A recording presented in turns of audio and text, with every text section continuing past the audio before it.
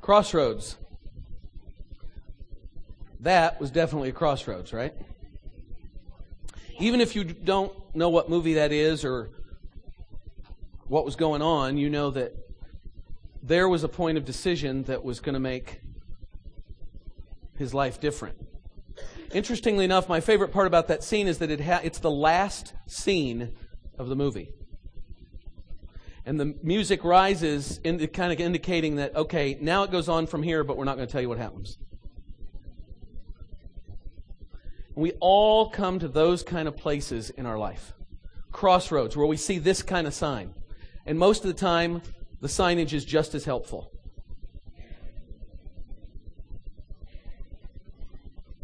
Sometimes they're big issues. They're going to be life-changing. Times of decision. But other times they're just seemingly insignificant. It's a point of a choice. Do I go this direction or this direction? Do I say this? Do I say that? Do I have this attitude or this attitude?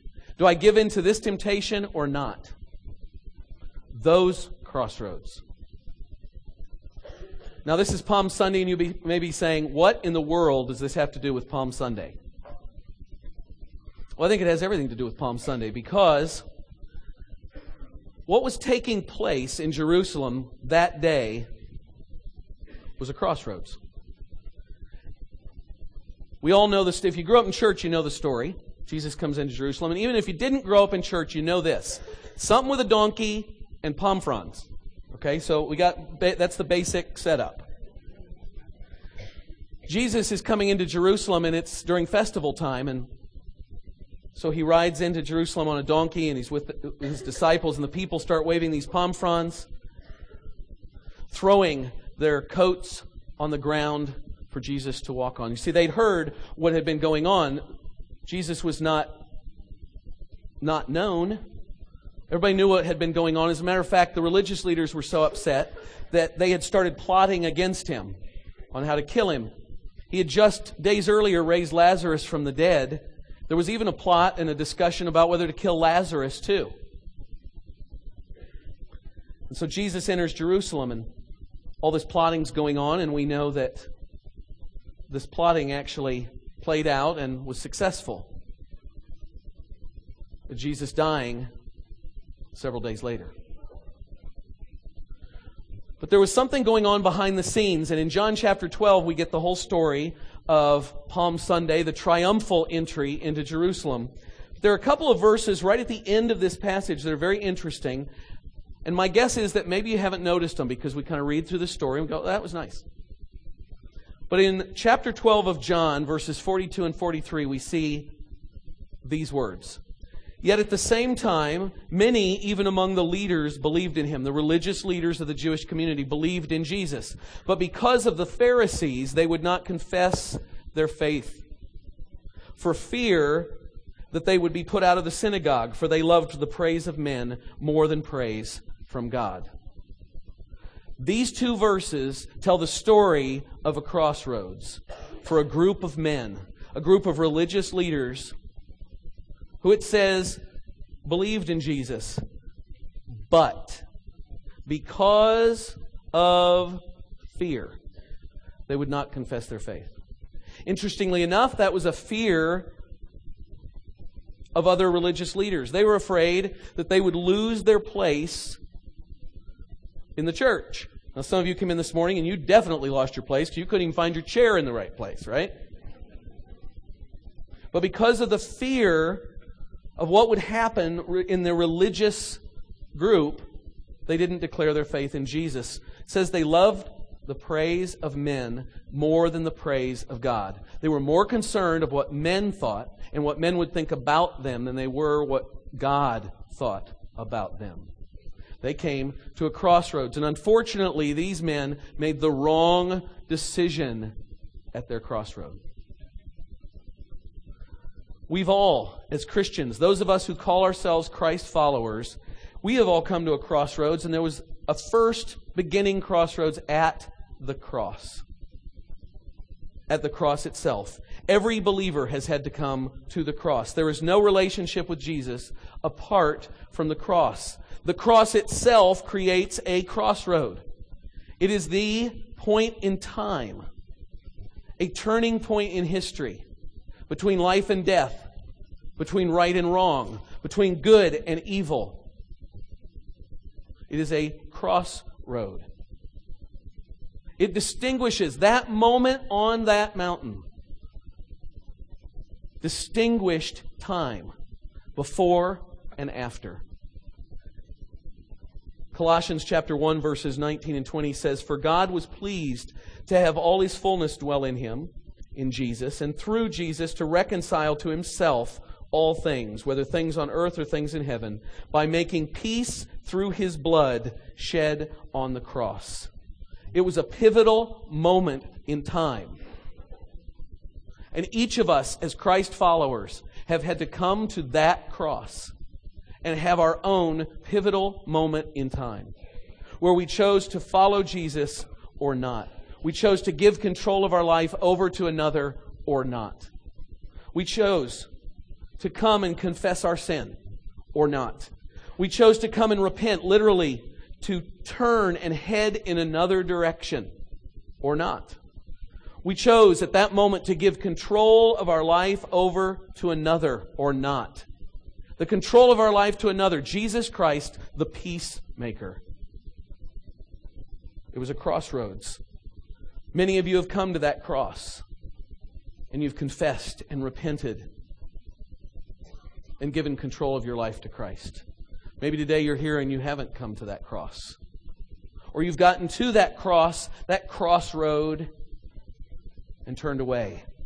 But God calls you back and asks that you make that decision.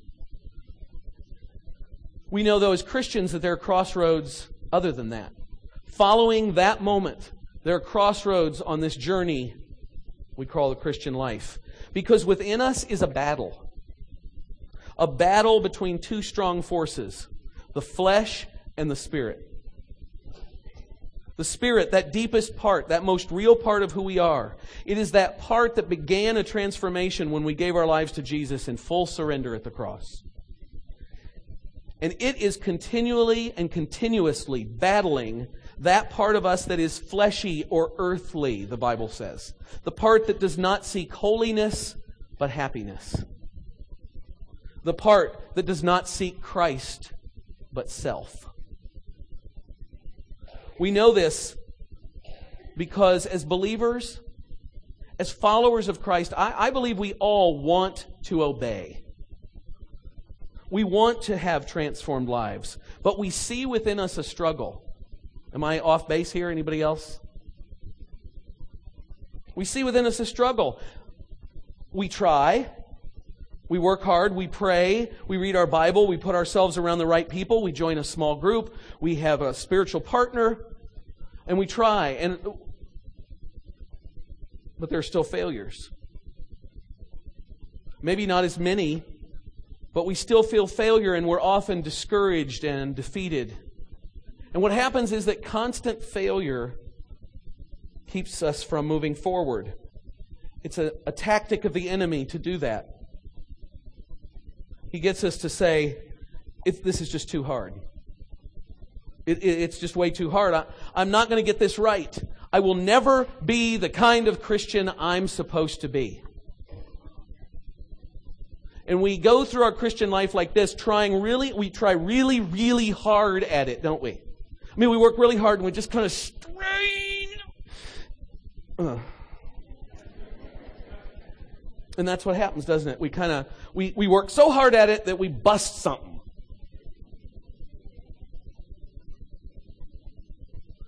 I'm never going to be the kind of Christian I'm supposed to be, and here's the reality. That is true. We will never be able to do this.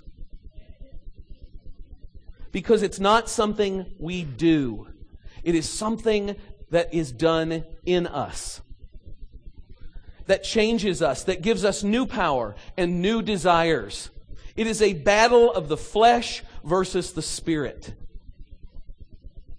Hebrews 12:2 says, "Fix your eyes on Jesus, the author and perfecter of our faith." Notice who the perfecter of our faith is. It is Jesus, not you. The perfecter, the completer, the one who is working at it. See, we need to focus on growth, not perfection. Because when you focus on perfection, what's going to happen is you're going to get discouraged, and the enemy will tell you it's not working. Well, of course it's not working, because it's not your job. Jesus is the perfecter. We are the growers. You see, the reality is there are 3 parts to this thing we call salvation, or in the church we use the word saved. When we come to the cross and we confess and we repent and we give control over to another. There are 3 parts to that. We have been saved. We have come to the cross. The big theological term for that is justification. We've had a work done in us at a moment in time that has changed us and filled us with the Spirit of God. We have been saved. But the reality is that we are being saved. Big word, sanctification. We are being saved. Along the way, we are being changed. We are being perfected. And then one day we will be saved. Glorification. Most of us are waiting for that, right? But along the way, we are being saved. We are growing, and Christ is perfecting us. He is changing us. He is working within us. Those of you who have struggled in your life with addictions know exactly what I'm talking about, because you know that it isn't one point in time. Oh, well, I just decided. Not that easy, is it?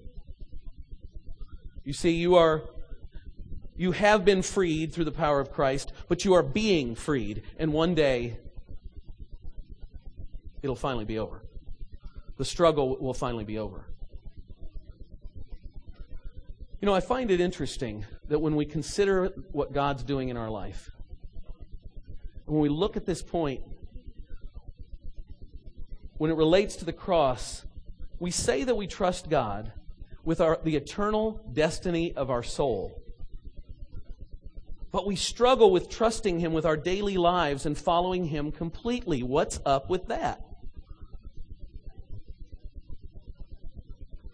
So today I hope that we can encourage you to trust Him completely at the crossroads of your life.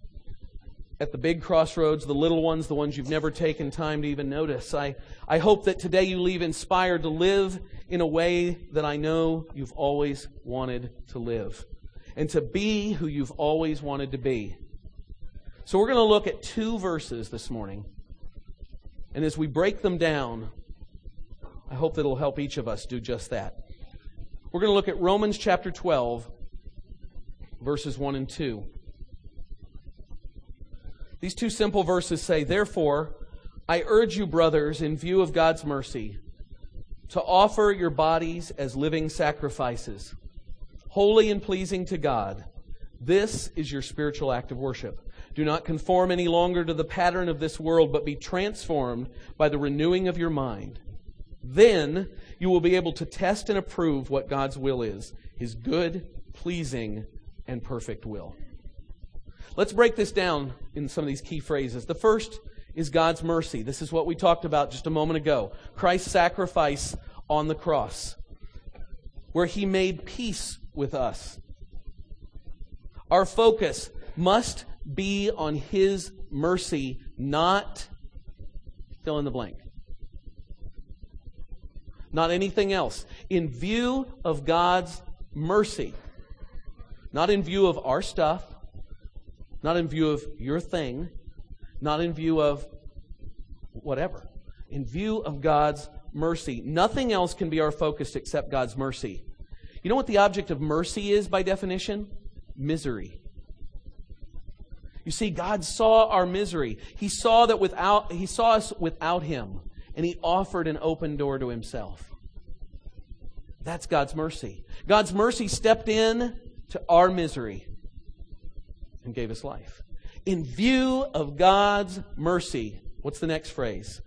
Take your bodies, offer your bodies as living sacrifices. Literally, this idea of your bodies means our lives, who we are physically and emotionally and mentally and spiritually. We are to submit them, put them under the authority of another. Now, this does not mean get a bunch of individual actions right. Follow a set of rules. Does it say that? No, it says offer your bodies as living sacrifices, not follow a set of rules. It means our life, every aspect of who we are, is given to the control of Jesus. Now let's think about this idea of sacrifice for a minute. A sacrifice has no control over itself, does it? A sacrifice isn't in charge. Now think about this in Scripture. In the Old Testament, they sacrificed lambs. Now, the word lamb is essential to understand because it doesn't say old nasty goats or old nasty sheep. Lambs, pure and spotless, that they would offer to cover sin. Now you say, where do these lambs come from? Well, they were raised in the homes of the people. And so they became essentially household pets.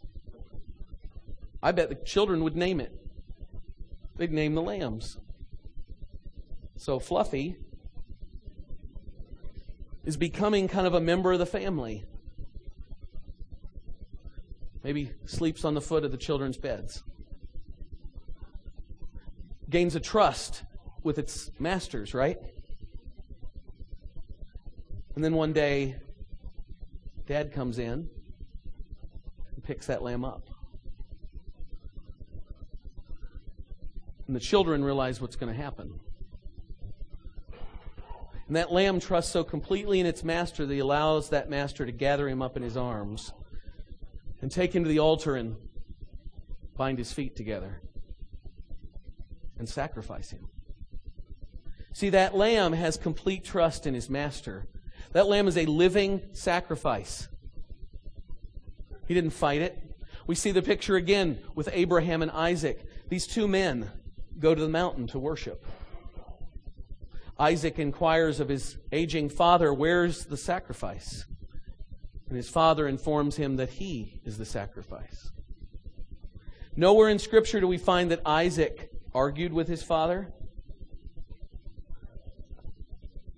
that Isaac tried to get out of the situation. We don't find Isaac questioning God, saying, God, Alzheimer's, something has set in. Something's going on here. We don't see it, do we? Isaac had gained full trust in his father and put himself as a living sacrifice into his father's hands. You see, offering our bodies as a living sacrifice isn't about being dead.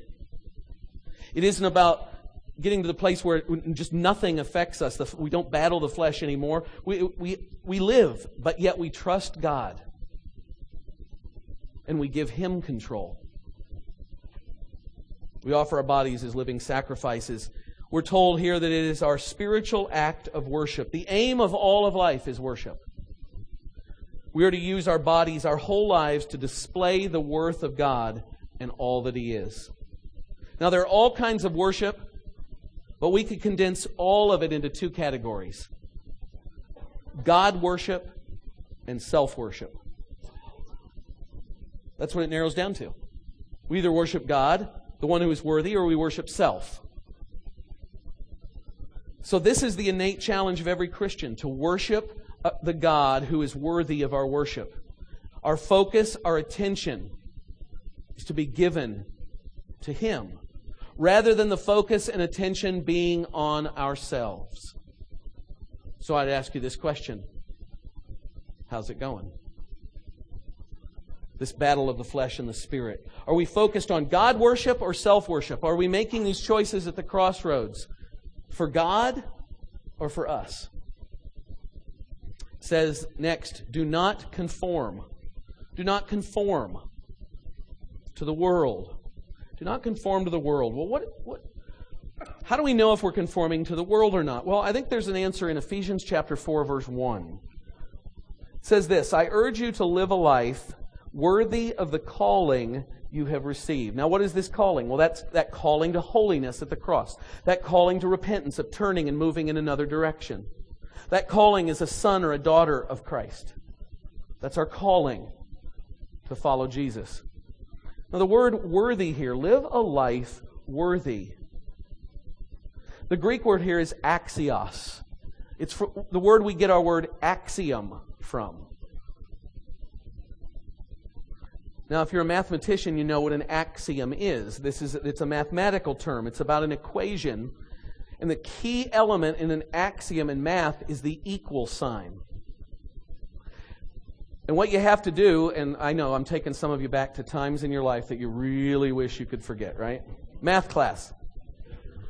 The important thing is you get 1/2 of an equation with an equal sign. And you have to make the other side of the equal sign do what? Equal this side. Both sides of the equation have to equal out. Paul is saying here, I urge you to live a life as an axios of the calling you've received. In other words, the goal of growing is to be like Jesus. It needs to equal. Now, we're not talking about this balance of good and bad. We're talking about this effort of our life looking like Jesus. That's worthy, that's axios of our calling. You see, it comes down to this to get this, to see this. You have to travel. We're traveling on a journey, and we have to focus on the journey rather than the destination. But we get stuck on the destination. You see, we say, I want what I want when I want it. And I want to be a good Christian, so I want it now. And what we want is we want McDonald's-style Christianity, where we pull up to the window and we order our Happy Meal. And if we get down the road and our toy isn't in our Happy Meal, we get really upset. And so we go through our Christian life trying to lead it like this. That's how we do it. And we want what we want when we want it. Hey, I worked hard, God, therefore I ought to get what I want. That's what I ordered at the spiritual window. That's what I ought to get. But it doesn't work that way. We're focusing on the destination, and God's saying, no, this is a journey. What matters most to God is not how fast something gets done, but whether or not we are learning to love and trust Christ supremely.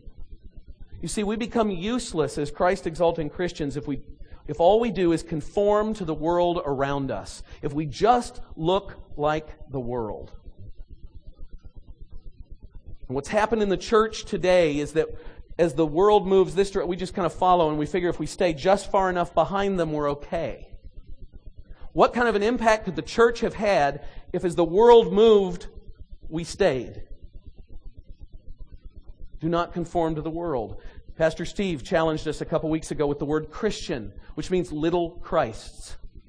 Question for us today, are we conforming? Are we little Christs or are we little worlds? The next phrase says that we're to be transformed. We are to be being perfected. The verb tense in the Greek here is we are being transformed. We are being perfected. Another way to explain that this isn't a one-time thing. We are being saved. We are being transformed. Not just our external behavior, but the way that we feel and think, our minds. This word, transformed, is used only one time in all 4 of the Gospels. And it takes place it's used when Jesus is on the mountain of transfiguration and is transformed, is metamorphosed. Paul is saying here, be transformed, be changed, be metamorphosed, become something new. Not just external in nature. You see, nonconformity to the world does not primarily mean the external avoidance of worldly behaviors. It's not just a matter of, I don't do a bunch of stuff. That's included. But you can avoid all kinds of worldly behaviors and not be transformed. I know a lot of people who avoid an awful lot of stuff and they're not transformed. They're not like Christ. Transformation is not switching from the to-do list of the flesh to the to-do list of the law. You see, the list or the works of the flesh are to be replaced by the fruit of the Spirit. In other words, God is saying to us, take the stuff you used to try to do and let the Spirit work in you. Don't just come up with a new list. Now, should we plan and should we have goals? Certainly. But it isn't about that. It's about taking these things and allowing the Spirit of God to work in us. The Christian alternative to immoral behaviors isn't a list of moral behaviors. It's the transformational power of the Holy Spirit in changing us. You need to live in that reality today. You need to live in an understanding that it isn't about sin management. It's about the constant pursuit of God. Erwin McManus gives this picture.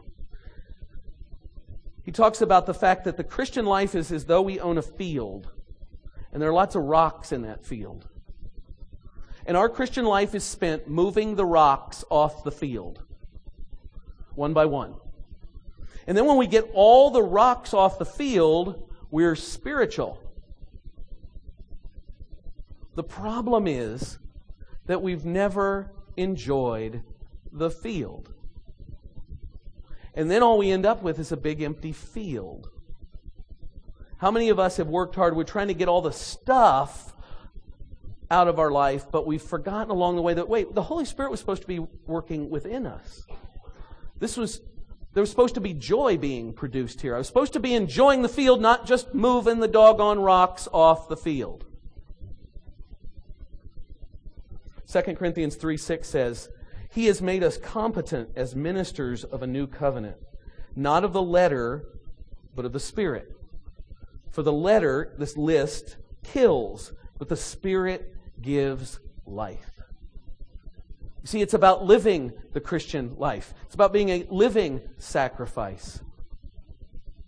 Let me just remind you of a couple things.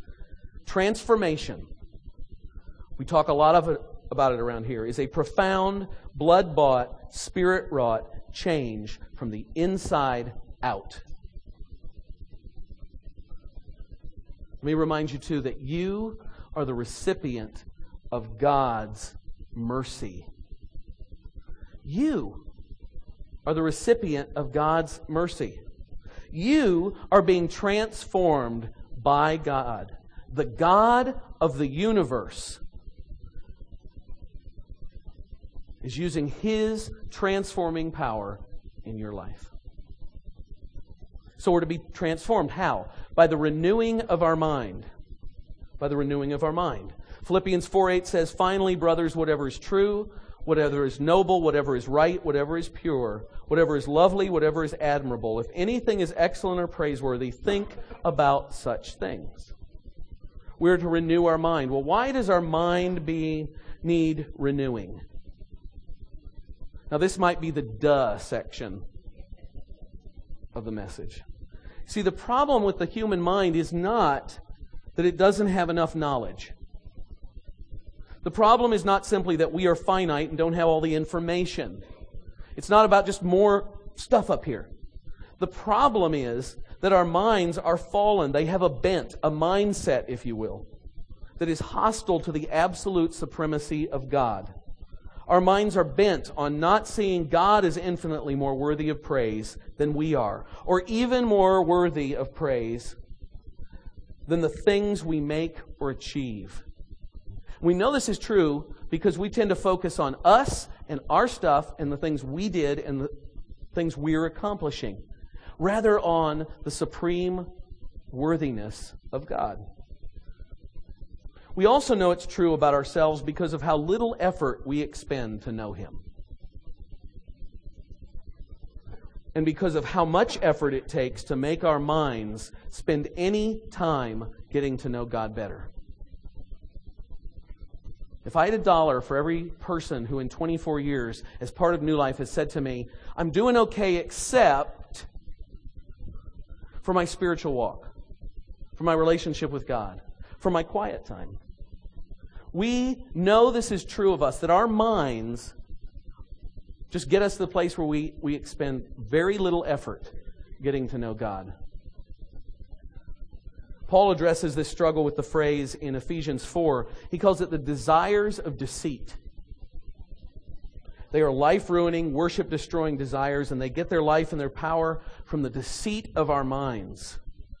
But, Christian, there is a renewal of the mind that transforms us as it liberates us from the deceit and the power of fleshly passions. So what do? We have this messed up mind that tends to get us going down the wrong road, making the wrong choice at these crossroads. What's the remedy? Well, first of all, the passage does not say you will be renewed. It says rather the transformation is the promise given for the renewing of the mind. The very word renewal, where it says renewing your mind, is used only 2 times in the Bible. And both times it refers to a work done only by the Holy Spirit in us. We're back to where we started. We are not the renewers. We are not the perfecters. We are the growers. We are the ones who the renewing is happening in, not the ones that are producing renewal. You see the difference? You see where we can really get off track? The Spirit renews the mind. It is first and decisively His work, and we are radically dependent upon Him for that work. Our efforts come because of the enabling that the Holy Spirit gives us. So our focus must become twofold. We must pursue Christ-exalting truth. And we must pray for truth-embracing humility to follow God's will, which is the next phrase. God's will. This is all ultimately about God's will. The renewing of our mind. Be transformed by the renewing of your mind so that you may know God's will. 2 words Paul could have chosen here. The first word for God's will is the sovereign will of God. It's going to come to pass without fail. Now, interestingly enough, this can include even allowing things that He hates. An example would be in Matthew 26 when Jesus Himself in the garden says, "Father, if it's possible, let this cup be taken from me." In other words, if we can get out of this death thing, I'm good with that. But yet not as I will, but as you will. God's will, His sovereign will, was for Christ to die. Now, don't you find that interesting? That the will of God included Christ's death, included the sins of Pilate, the sins of Herod, the sins of the soldiers, the Gentiles, the religious community of the Jewish nation. But this was God's plan, and there was no changing it. God's sovereign will. God did not make these things take place, but His sovereignty allowed them to happen in order to achieve His sovereign will. Make sense? Now that you understand that, that's not the word Paul chose. Not this, it's going to happen anyway. Paul chose a word that indicated the will of command. The will of command. What God commands us to do. And this will of God often does not come to pass because we fail to do it. See the difference? 1 Thessalonians 4, for example. This is the will of God. Okay, spiritual antenna up. This is the will of God. Your sanctification, that you abstain from sexual immorality. Okay, that's a very specific incident of God's command to us. Holiness, sanctification, spiritual purity. This is His will of command, but oh, so many do not obey. 1 Thessalonians 5:18, give thanks in all circumstances, for this is what? The will of God in Christ Jesus for you. We want to be thankful, but do we always succeed at it? We want to be thankful in every circumstance. This is the will of God. It is His command, be thankful in every circumstance, but we don't always do that. See the difference in the two?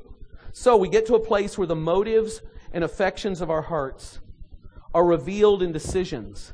And those decisions require discernment, whether they're simple and spontaneous or difficult and deliberate.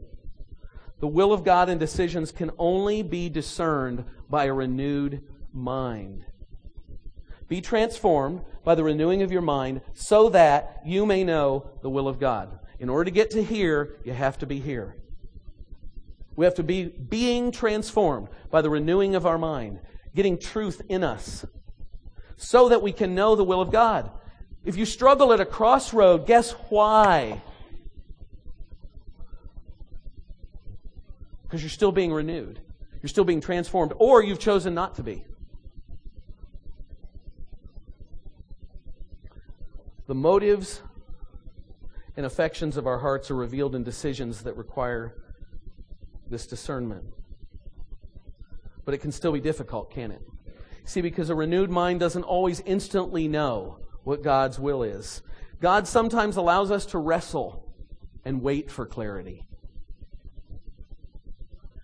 See, the Christian life is defined when God is silent sometimes, and whether we're patient, whether we continue to listen, knowing that He is renewing, transforming us. Ultimately, all of us make decisions based on what we really love.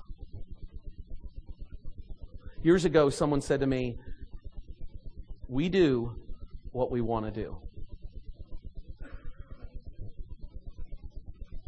Ultimately, these crossroads will come down to what we really love. If deep down we love the world, this will become apparent in the pattern of decisions that we make. And we'll look mainly like the world. But if we really love Jesus, we will increasingly love what He loves. That is the transformation of a renewed mind. It becomes a pattern of decisions in our lives. The pattern of our lives become what God wants and what God loves. We don't focus on one wrong move because those will happen along the way. But we focus on a regular state of obedience. See, ultimately this passage tells us that it's living with the goal of the Father's smile. Look at these last few verses. We'll look into the Father's eyes and see good and see Him pleased. As He looks at us and sees us being perfected in His Spirit. Let me remind you of this important fact. What the enemy will try to do with this message to you today is take it and convince you that this is all about, you'll get right back to the same pattern and you'll go out and you'll create your list. Here are the things I'm going to do. And then you'll get discouraged and feel condemned. But let me remind you that Romans chapter 8 verse 1 says there is no condemnation to those who are in Christ Jesus. Now, as we finish up, I want to give you something really practical. You come to this crossroad, this point. I'm going to go this way, say this, say that. Think this, think this. Give into this temptation or not. 3 questions you can ask yourself at those crossroads. 1, what is truth? What is truth? And you say, that means I have to stop and think about it. Yes. Always a wise thing. Stop and think about it. What is truth? Second question, who am I? Is this who I am? If I go this direction, is that who I am in Christ? Is this His truth? What is truth? And who am I? Third question, where is real life for me? Which of these paths, if I'm standing at that crossroad, which path is real life for me? What is truth?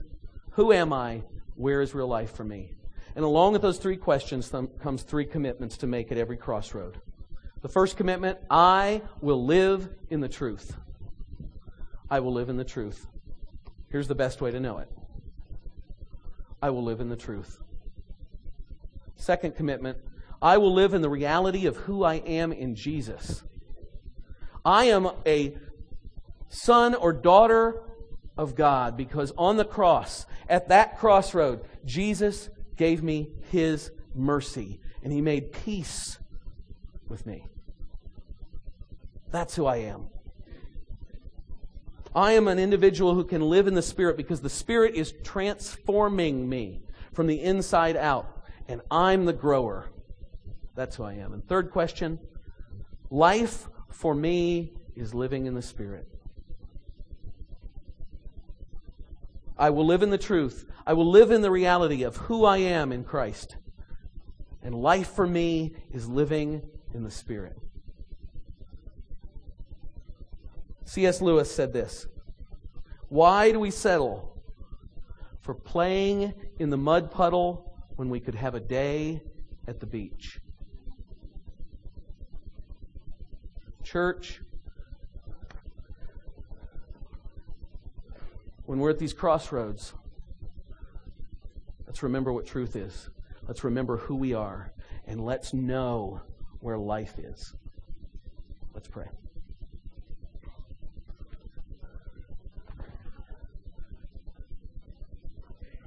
Father, may we know what it means to truly live. God, may we not be people who work so hard at our Christian life that it really isn't one. That it isn't a relationship with you. God, may we know truth and live in it. May we know who we are and live in the reality of that.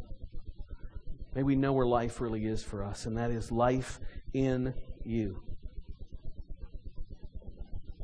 God, use your word today to change us. God, help us to not just be stirred, but changed. God, may as we step into the world, we take your Spirit within us and allow Him to work in us so that we can impact the world rather than the other way around. Father, today we present our bodies as living sacrifices to you. We trust our Master. We commit ourselves to renewing our mind so that we can be transformed and be able to know your good and perfect and acceptable will. We thank you that you've given us your Spirit to battle this flesh. In Christ's name, amen. Stand and worship together.